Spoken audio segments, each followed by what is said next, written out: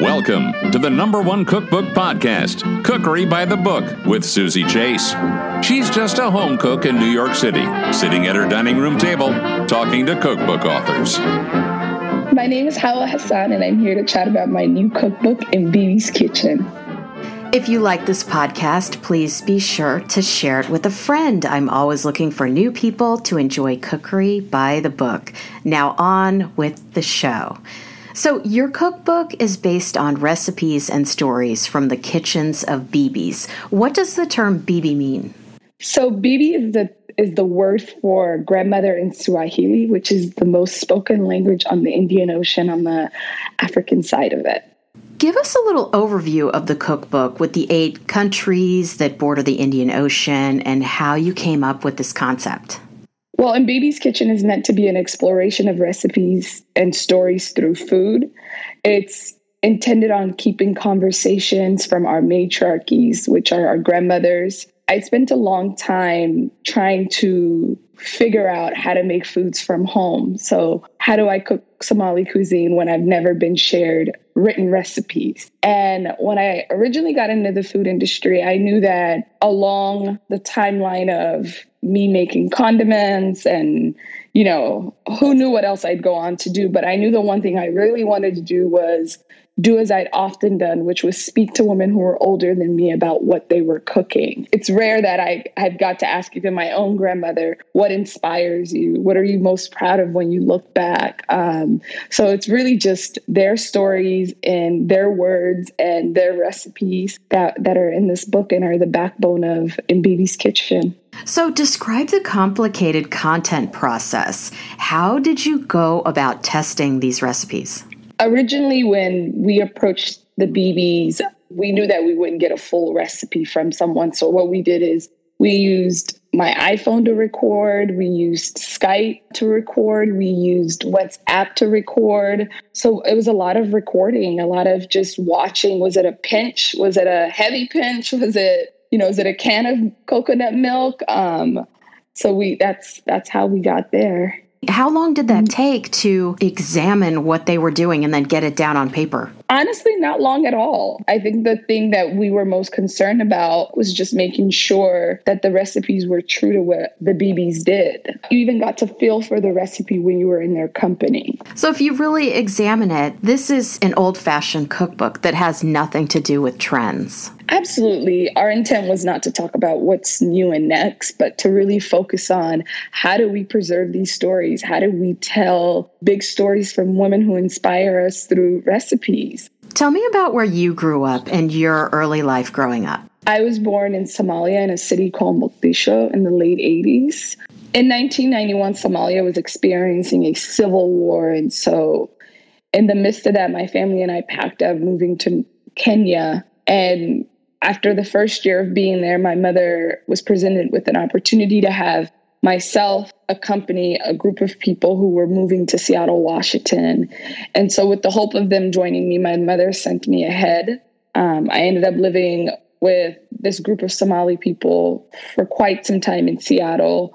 Sponsorship never came through for my family, and ultimately they ended up relocating to Norway and Oslo in Norway, and now they live there. They've been there for a little over 20 years, and that's where I call home. But yeah, we were separated for quite some time because they didn't have the capacity to come in the mid-90s. Since you were separated from your mom for so many years at such a young age, do certain recipes help bring back fond memories of your whole family being together? Oh, absolutely. I mean, the Somali chapter is really an ode to my mother. I think I keep having this conversation and telling people that so much isn't about what we're cooking, but the smell of the spices. And so our hawaj is what, I could be anywhere in the world, and if I smell cinnamon toasting, I'm like, oh my God, it smells like my mom's house. The other night, I made your recipe for Somali beef stew on page 93 and the hawaj spice mix on page 74. Can you describe the hawaj spice mix? Yeah, so hawaj is a bunch of warm spices put together. The word hawaj comes from Yemen, but hawaj for Somalis is really inspired by the Indian Ocean. So it's cardamom, cumin, cinnamon, whole cloves. You toast all of these together, you grind them together, then you toss in some turmeric, stir it all together. All of the flavors really dance off of each other, making your dish just warm and sweet, but then yet savory. And I think that really speaks to Somali cuisine, and not just Somalia, but most of the country along the Indian Ocean, in that our foods are really focused on warm spices and not sour spices. And so it adds to our food in that way. So of all the countries on the entire African continent, Somalia has the longest coastline at the tip of the Horn of Africa. You featured Ma Halima, and she lives in Minneapolis. Can you tell us a little bit about her? So Ma Halima is a woman that I met in Minnesota. She's someone whose story is just as wide as the continent is. She had lived in Saudi Arabia, had been born in Ethiopia, had grown up in Somalia, had moved to Minnesota. Her husband and her children put her kids through school. But Ma Halima used to have a restaurant in Minnesota. She's what all Somali women are for me: boisterous, a little direct, loving, inclusive. She just welcomed us with open arms, myself and Victoria, who actually shot that day for us. What's one takeaway that you learned from the women that you interviewed for this cookbook?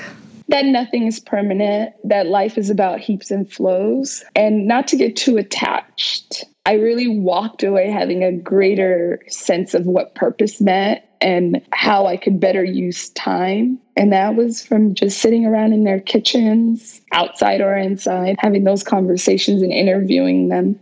In the book, you brought up a really interesting point: the void in the book market for cookbooks that feature African food. Can you talk a little bit about that? You know, Africa's 54 countries. From my perspective, the way that Africa's been written about is that it's one country. And the way that stories are shared about Africa is as it's one place. And Africa's not a country. Africa's a continent. And for me, what was my main inspiration outside of speaking to women was to really use the opportunity of being given a book deal to introduce 8 countries. And what better way to use the Indian Ocean as a thread, right? Because what I want to do anyways is to demystify that Africa's far away, and the foods of Africa are hard to cook, and it's still such a mystery to so many people. So on that note, I'm glad you brought up the fact that so many cookbooks are written and photographed by people who aren't from that place. I guess it's maybe an offshoot of cultural appropriation. I think it depends, right, what the context is. I think anyone can write foods from wherever they enjoy writing them from, but it's just, what is the intent behind it, and how are you paying homage to that culture, and are you acknowledging that these foods do not belong to you but to someone else? And then, like, is there someone else better than you to tell that story that's closer to the story, right? So I really want to get away from the idea that people can't make foods from other places, because I think that would be a disservice to everyone who enjoys food.